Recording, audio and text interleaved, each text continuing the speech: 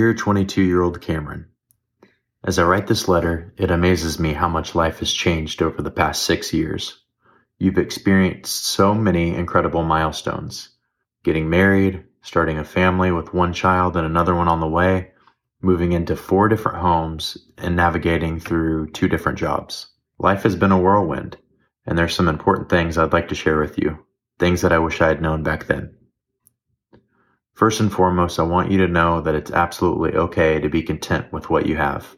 In this fast-paced world, we often find ourselves chasing after the next big thing, believing that more is always better. But the truth is, true happiness lies in finding joy in the present and appreciating what you already have. Embrace the simple moments, for the good old days are happening right before you, and they will be the memories you cherish most in your future.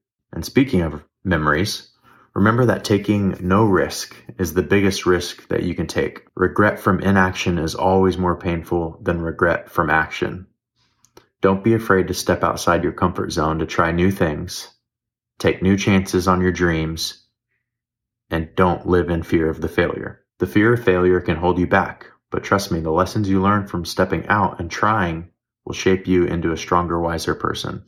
However, as you strive for success and ambition, always keep in mind that God should be at the center of your life.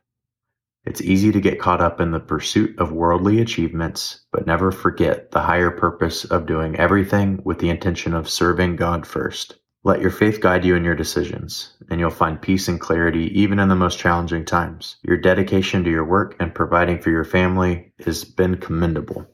But remember, that work should never take precedence over your loved ones. Devote your energy to both your family and your job, but always prioritize family. In the end, no one wishes they had spent more time at work when they're on their deathbed. It's the moment spent with friends and family, the laughter shared, and the love given that truly matters.